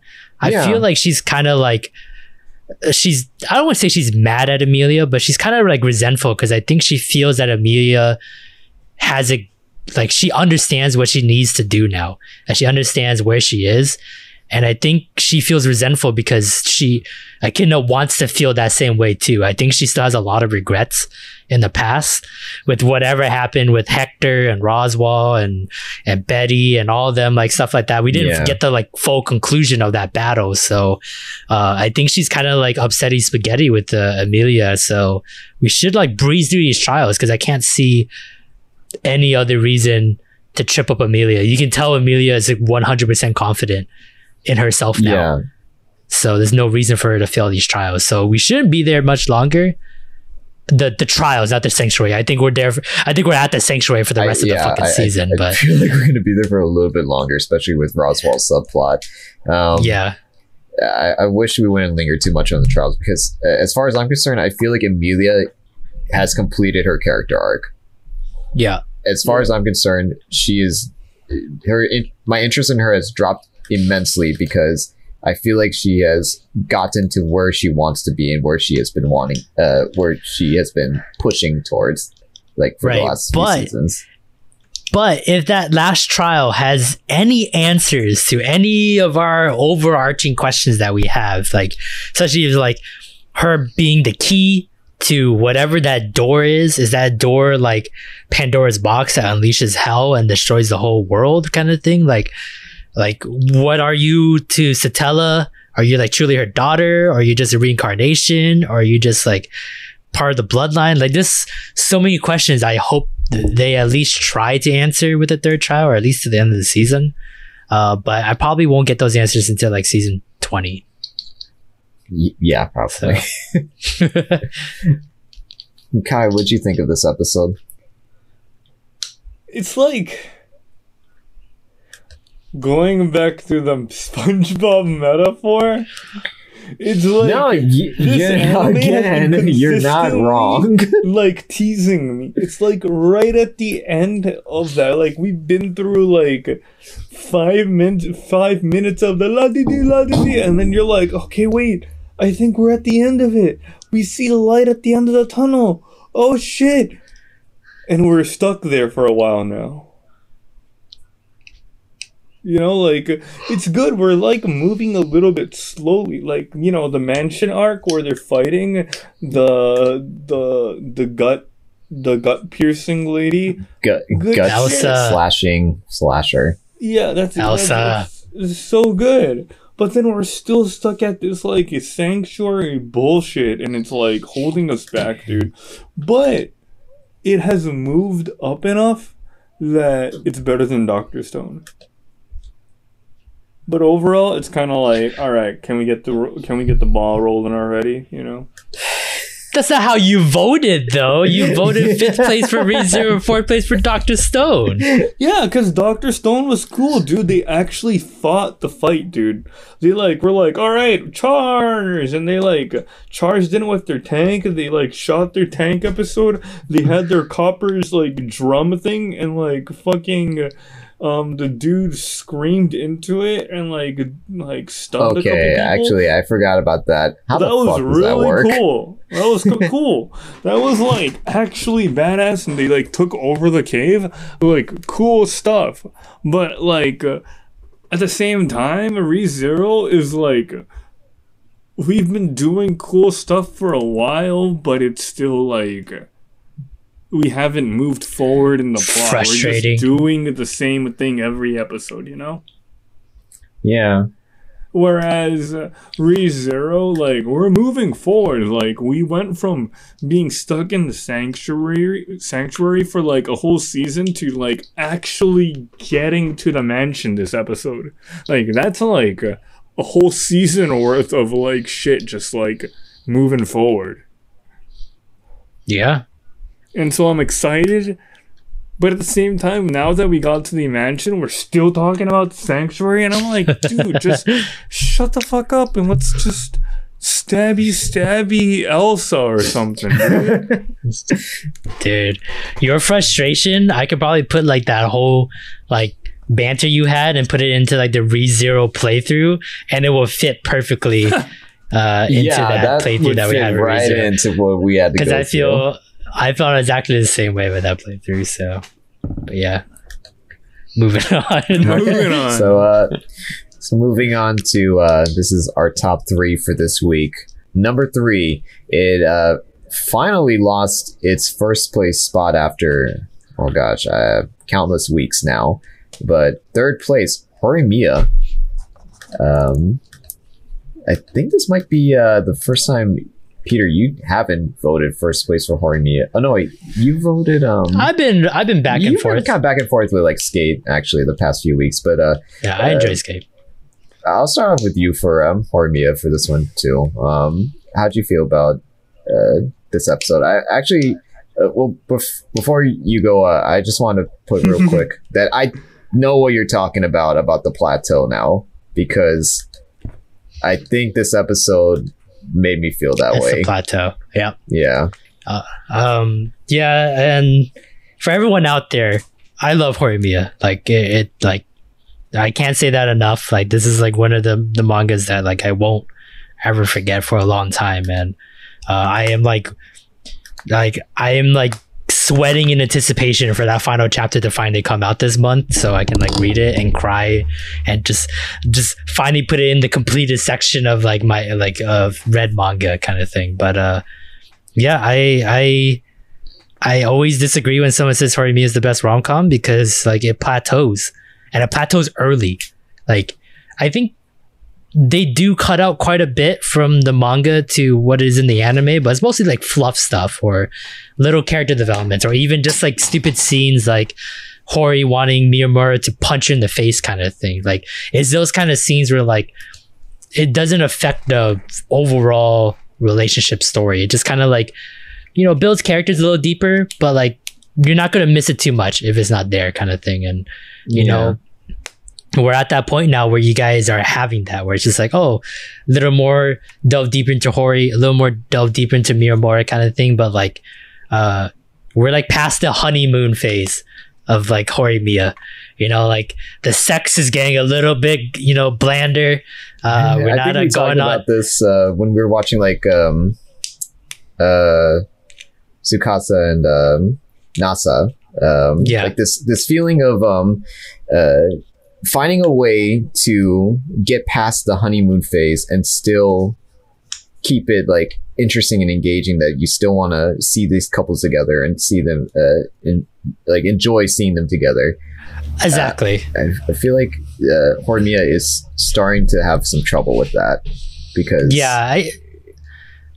I think they're trying to still flesh out some like kinks here and there with characters, and like obviously like they're like they didn't have a whole season to like, you know, flesh it out kind of thing, where like Tonikaku was like literally like the first minute like it was already like, oh, they're gonna get together, they're married kind of thing, like, and then you get the whole season to see fleshed out relationships. So when you read the manga, you know, their relationships do flesh out better, and you do get that sense of a feel where it's just like, oh, this is really nice. It kind of turns it from a rom-com to a slice of life.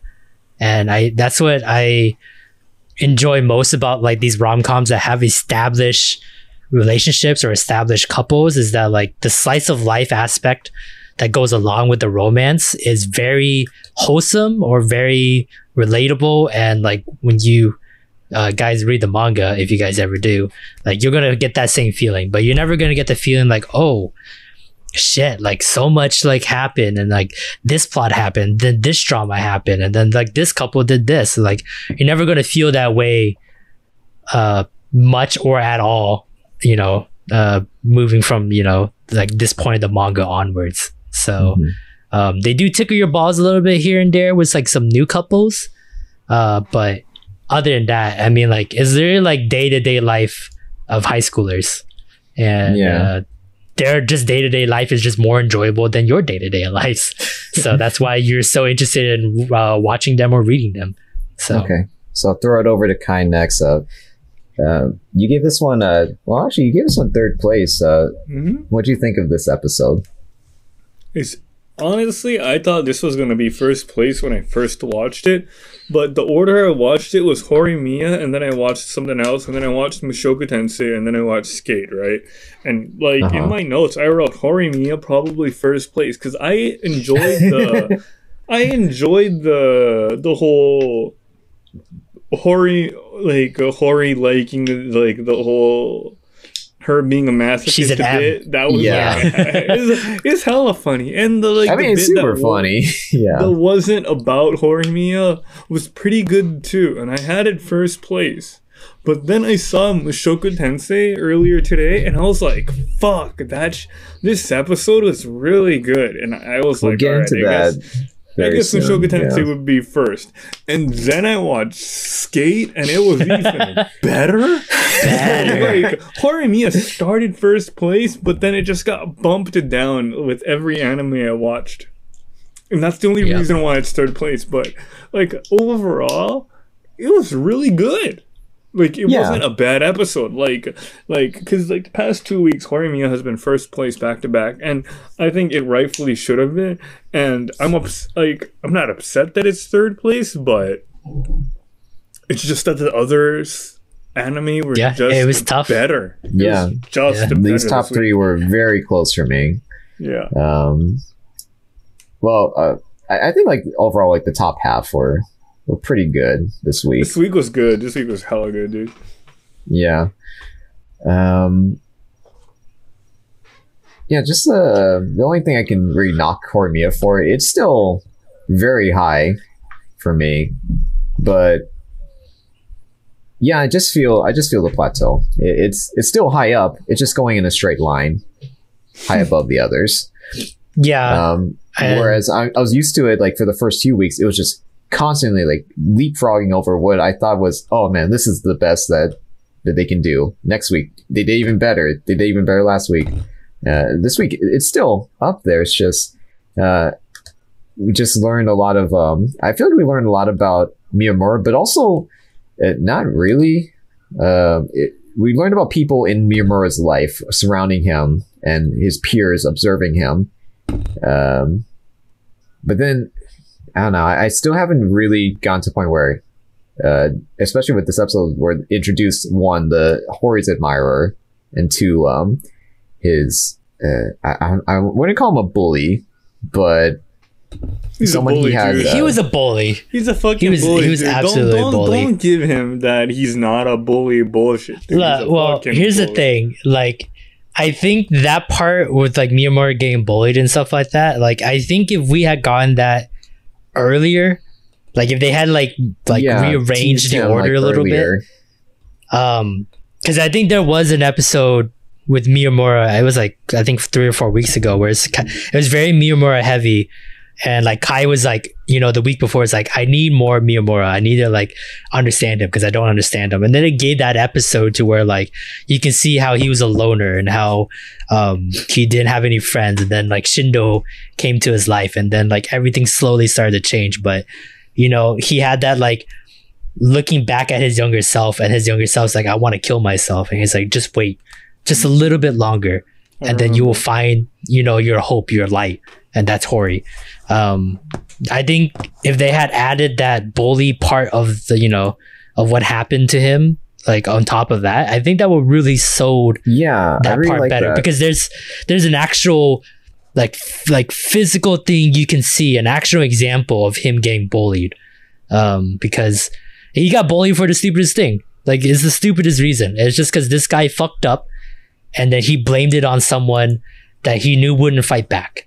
And the fact that I can't speak for him because he's a fucking 2D character, but I'm sure when he was talking to Miyamura, and then Miyamura's yeah, just come by anytime. Miyamura is so nice to him, and he's willing to put everything behind him. I think that kind of makes it hurt that much more, because he already regrets the fact that he blamed someone for the bunnies dying, and then he bullied him for the next 3 years because of that. No matter how bad you are, you're gonna feel guilty because he didn't deserve that bullying whatsoever. And then the fact that Miyamura is just yeah, dude, it's all good, no problem. like I can accept you for who you are, and then we can move past this. I like that like little bit just really shows the evolution of like if Miyamura never met Hori, he would never have said that. Like I can guarantee he would never have said that to that kid.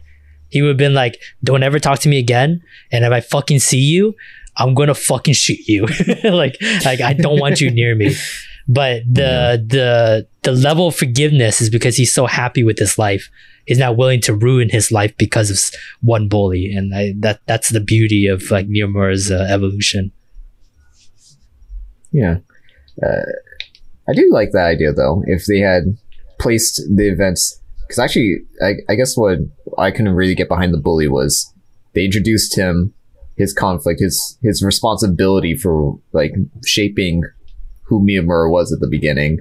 Yeah. And then they resolved it in like one episode. I feel like they could have moved it in a way that would have been able to get this information across in a more digestible way.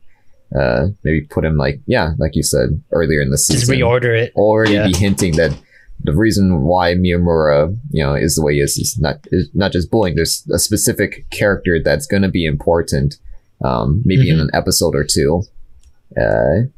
And they're gonna get this conflict resolved between the two of them. So yeah, because that guy was really important. The other guy, who gives a fuck about that guy? He just realizes that Hori's fucking she's whipped, and he's like, never gonna get some of that. We already have that Sawara, was a throwaway. Not Kai. Yeah. We already have the girl like vying for Hori's attention. Now we have this guy. So I had a hard time getting behind this dude too. We already got so much games on the plate after Hori. The girl is important. Not, I wouldn't say important, but she does. Her to be in this episode. Like, why do we need this guy? We already have her. Well, that's the thing. She doesn't show up a lot. She's a first year, so like, there's no reason for her to like really just show up out of nowhere. Other than that's her character, she shows up out of nowhere. But she does get more screen time later in the manga, so she does have kind of I don't want to say an important arc, but she does have like a mini character arc that does pertain to the characters in the cast. So. You'll see it when you read it. All right. So, moving on from third place into second place, we have Mushoku Tensei Jobless Reincarnation. This week, Kai gave it second place. I gave it my first place for this week. And Peter, you gave it fourth place. I'll actually throw it over to Kai first for this episode. Second place. We've come a long way, Kai. We've come we went from the bottom and now we're here, Kai. I'm 100% surprised on this vote. Like, usually I'm not too surprised with you guys' votings week in and week out because I kind of get the idea. But to see Jobless Reincarnation high up there for you guys, it actually blows me away a little bit. I was surprised too. It was a good episode. I was really enjoying this episode a lot. Like, we finally got away from Eris's bullshit. And we're suddenly. I think we are safely escaped. Like the reason nightmare why that we is didn't Eris. like the past few episodes was because we were always about this Eris bullshit, which was like whatever, Oh, it's a training arc. Like, oh, we're tutoring her. It's like whatever. I don't fucking care. I'm here for Rudius's his growth, his like how he evolves as a human being, right? And we finally get that. He's literally in the middle of a nowhere demon continent, like probably thousands of miles away from his like homeland. And we meet this person that is known to be, the most fearsome, I've been waiting for him to meet people. Right? Yeah, someone like that. We've talked about this many times. Like, there's been many flashbacks. Hey, you better not talk to the people with green hair with these red things on their forehead. Like, they're scary people. They've done a good job foreshadowing this character. We foreshadowed it many times, and turns out this one guy particularly is really nice, and he knows why the reason why that there's these bad assumptions about his tribes of people, and we get so much out of Rudius, and it's not just him just figuring it out, but he's like, no dude, I'm gonna help you out, this is actually wrong, your tribe was like your tribe did nothing wrong other than the fact that this like so-called hero like actually fucked you over. Like, we're gonna fix this. Like, we're actually getting somewhere, and it's the start of a journey. And next week, if this journey doesn't go forward, and if we're still in the we're gonna start this journey to back No more to fifth place, please, no more of that. back to fifth place. Like, this was a redeeming episode, but if it doesn't do anything with it, it's going back down to the shitter. That's a threat from Kai. For me, this was a big payoff episode for a lot of things. I think first and foremost, Eris. This is the completion of, and the more like the results, the payoff of her evolution into a tsundere. She's a lot more likable this episode. She's actually in another position of powerlessness that we saw like in her introduction episode when she was stuck with Rudy and she had to rely on him. But we showed how much better she takes it now. How she's comfortable like giving power over to Rudy and to I forget his name. I think his name was really hard. It was like Rujardo?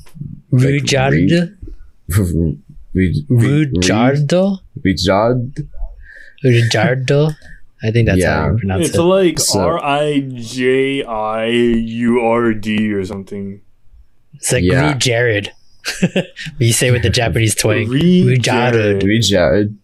Yeah. So just how much better she is, being able to let other people guide her when she needs help, and how open she was with Roxy's her tribe that she came from.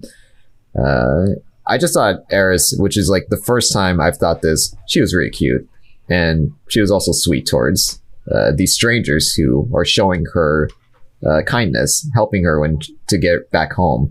Also Richard, he's cool. Like, he's really cool.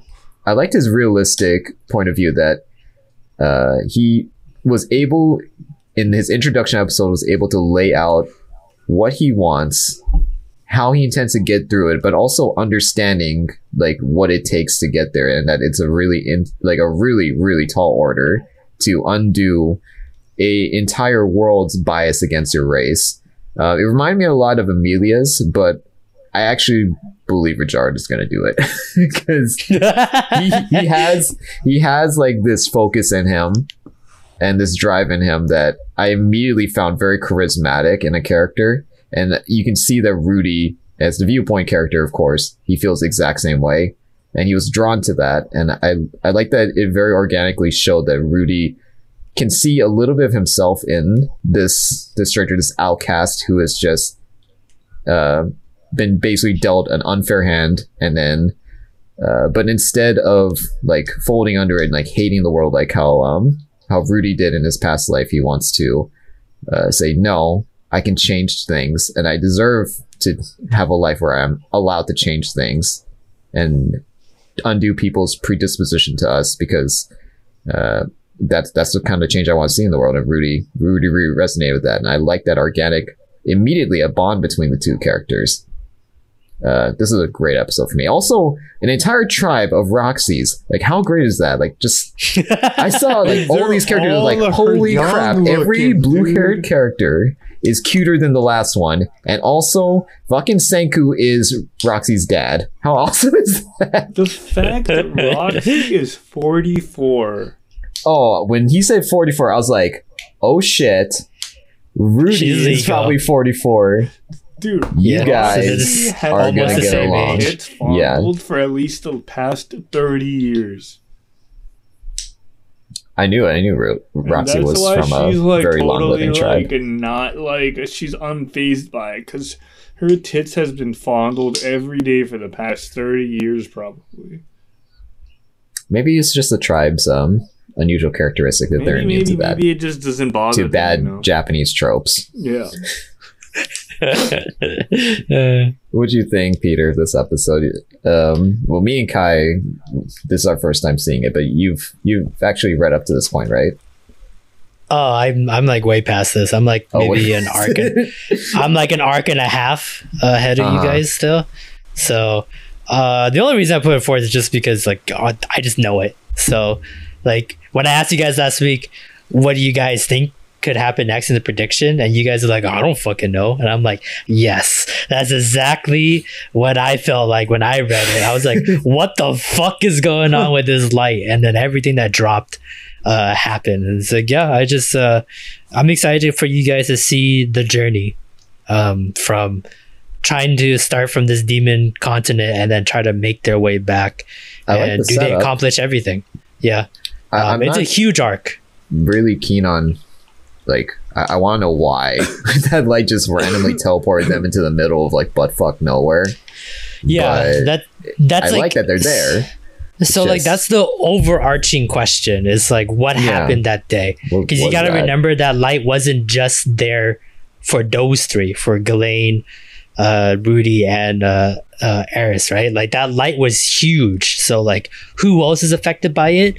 Who got teleported or who didn't? Like, you know, there's a lot of questions that that's when you're going through the journey and then you see the little bits of information that get trickled down, you'll start piecing it together what happened that day. I think that's like the question you guys have to have in your mind. What happened that day the light appeared, kind of thing. And then as you're going through the journey through the demon continent, you piece together that answer to really fit in, like, okay, this happened to this character, that happened to that character, who did it, why is it happening? So this arc is huge. It's like, this arc is like really fucking huge. There's a lot of shit that happens. Yeah, my mic is really low. Yeah, so like you guys are like, it's a long ride throughout this demon continent. I'm really you guys excited. will meet a lot of fucking fuckers and a lot of people, and a lot of shit happens, and then yeah, we'll see how it goes. I kind of have an idea where they're gonna end the season, and I think you guys would do will do like the finale of this first season. So we are heading into the top of the summit for this week. First place. They have skated their way against all the odds, and here they are taking first place once again. Skate the Infinity. First place from Kai, second place from me, first place from Peter. I'll throw it over to Kai because I know you're talking about how impressed you were with this episode. How'd you feel about it? Dude, like, what was this episode, dude? Like, we do the battle, but the fucking Joe, he does this macho bullshit move where he's like... yeah. He's parallel to the ground by his arm, with his arms. Mid-planks like, on the board to accelerate himself. Like we understand that, you know, this is a sports anime where they tend to do ridiculous shit and we're just supposed to be okay with it, but like, you know, like, oh shit, you know, they're like almost neck and neck. What is he gonna do? Oh shit, his back muscle like fucking like got bigger and he's now parallel to the ground and he's just like two-handing the skateboard. Like, what the fuck, dude? And then Long Guy's like, oh, I can't lose to that, and he like jumps off the cliff like, oh yeah, no big deal. And there's like, it's like a slow motion where he's like high above the trees. Yeah, like he's just like snowboarding 3 floors up off the ground, and he just lands it like, oh yeah, no big deal. Have you seen the lift that fucking snowboarders get when they like fucking like fly up a hill? Yeah, but they're like land high up there, dude. It's dawning on me just how much like Longa specializes. Like that's his style. He specializes in catching air time, massive amounts of jump. That was wild, dude. And then like Joe was like, nah, I'm just gonna break through glass like no big deal. Like, or I don't know, push a fucking gigantic steel beam out of my way. Yeah. Yeah, like this whole episode, I like how much personality ridiculous. His skating has. This whole episode was ridiculous, but it was so good in a good way. I was like, oh shit, oh fuck, oh shit. And you know, like, exactly. And then after that we go into Cherry's fight where it's like he beats the shit out of Cherry and we're like, wait a second. What? Yeah. very shocking development with Adam versus Cherry, which, well, first of all, I didn't expect him to fight Cherry this round, maybe. But yeah, like you didn't think of him to actually like beat him up with a skateboard. Like, how is that even legal? He literally takes couple steps and he just like whacks him in the face. He dismounts his skateboard and he just beats Cherry with it, which like that is not what I think of when I think of like the matador of love like that. And that really made me oh see shit, him differently. he beat the shit out of him. Yeah, whoa! Like, what is going on, dude? I hope you guys know there's like no rules in a beef, right? I know like, there's no rules in S, but we've like seen Shadow just like literally shoot like firecrackers at people's wheels to try to hurt them. Like he broke like Reki's arm in episode 1 with that shit. So yeah, like, actually, I rewatched the first episode just because I kind of forgot like the journey Reki's had, and I was like, holy shit, Shadow, you're a fucking dick, and now you're on he was the asshole on a cruise ship with like Reki just having a gay old time. I was like, yeah, well, I kind of forgot, Shadow. So it's not like it's anything unique that like it like that kind of stuff happened. I think it's just the fact that like Adam or like Cherry was just like, hey, he's just gonna like the reason he's scared, he doesn't want to do beef with me is because he's scared I'll beat him. But like the fact that like Adam whacked him with his board showed the fact that I was like, I'm not afraid of you, like at all. And it's like there's no ties within us whatsoever. Like just really like honing in the fact that Adam has literally abandoned everything of his childhood and everything that he's had, any connections with Tadashi, with Cherry, with Joe, everyone, for what he wants. And what he wants is that Longa Putang. So like he's been searching for that one skater to excite him, and he's willing to throw away everything, even his friendships with Cherry. And that's why like hitting him wasn't surprising, is the fact that he was willing to do it and he did. Yeah, the amount of disrespect that shows, like that was very clear. You don't excite me, you bore me. Like that was like, holy I won't shit. even beat you in the race. Like I am over this race. I just want to end right now. And if beating you is how I get there, then end this because I'm over it. Though. It was really good. That like wow, like it was like I just was like on the edge of my seat every episode, just like every part of the episode, just like wow, damn, like they fucking doing it, like holy shit, they fucking doing it. Fucking doing it. Well, I don't think I'm gonna put this on the prediction board because I do feel like this is more something that I'm pretty certain of versus I remember you said like last time, Peter, you have some predictions that you're pretty sure of versus like maybe where it's worthwhile putting on prediction board. But I just want to bring attention that I'm pretty sure that the skater that Adam raced with when he was younger and then drove him off a cliff in one of the flashbacks, he hurt his leg. They didn't show his face, but I did look back. He has like kind of maroonish hair. I think that might be the skate shop owner that Reki works for. Ooh. Back when they were younger. I don't know. That's a pretty good like shot though, because that's a very small tidbit of information to try to link them together. Yeah. Like I'm really surprised you're sure of that. Yeah, I'm pretty sure. Like these kind of like animes where people have very striking features, like they're like Reki and Longa, like you can see them a mile away, pick them out from a crowd of protagonists from other anime. And that goes for even like side characters like the manager. Like he's pretty striking. He has a very distinctive face and hair color that no one else has in the anime. So the fact that he looks pretty, his shade of hair kind of resembles the flashback from Adam. I don't think that's really much of a coincidence. I'm pretty certain that that's going to be a plot point in the future. Not an important one, but just a little thing. Are you sure you don't want to put it on the board? I think you're like 0 for 2 now, right?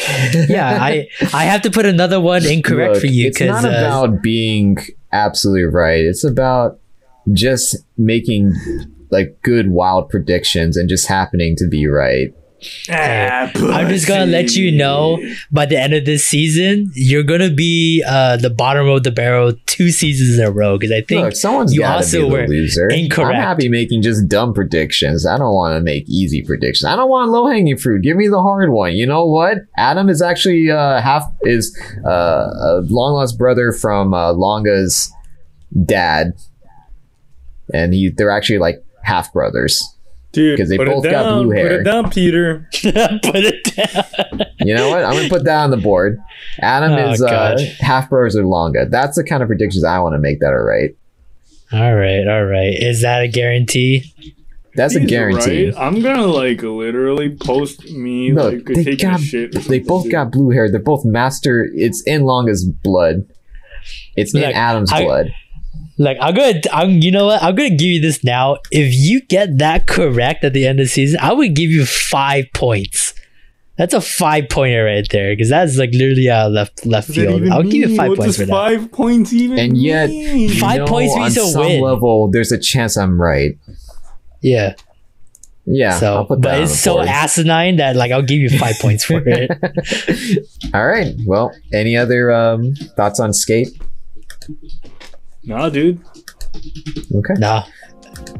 So that will wrap it up for our top 10 this week, and that also wraps it up for this week's episode of the Weeb Power Hour. Thank you guys for joining us and listening in. We really appreciate anyone who tunes into us because we just like talking about anime. Yeah. And look, if you have any topics you want us to cover in a future podcast, feel free to message us these topics, and we'd be happy to feature it in a future podcast episode. Yeah. Aside from that, any other words before we close out? I gotta fucking piss. What a surprise! And on that note, thank you guys again for tuning in, and we'll see you again next time. Same weeb time, same weeb place. Bye. Bye. Sayonara.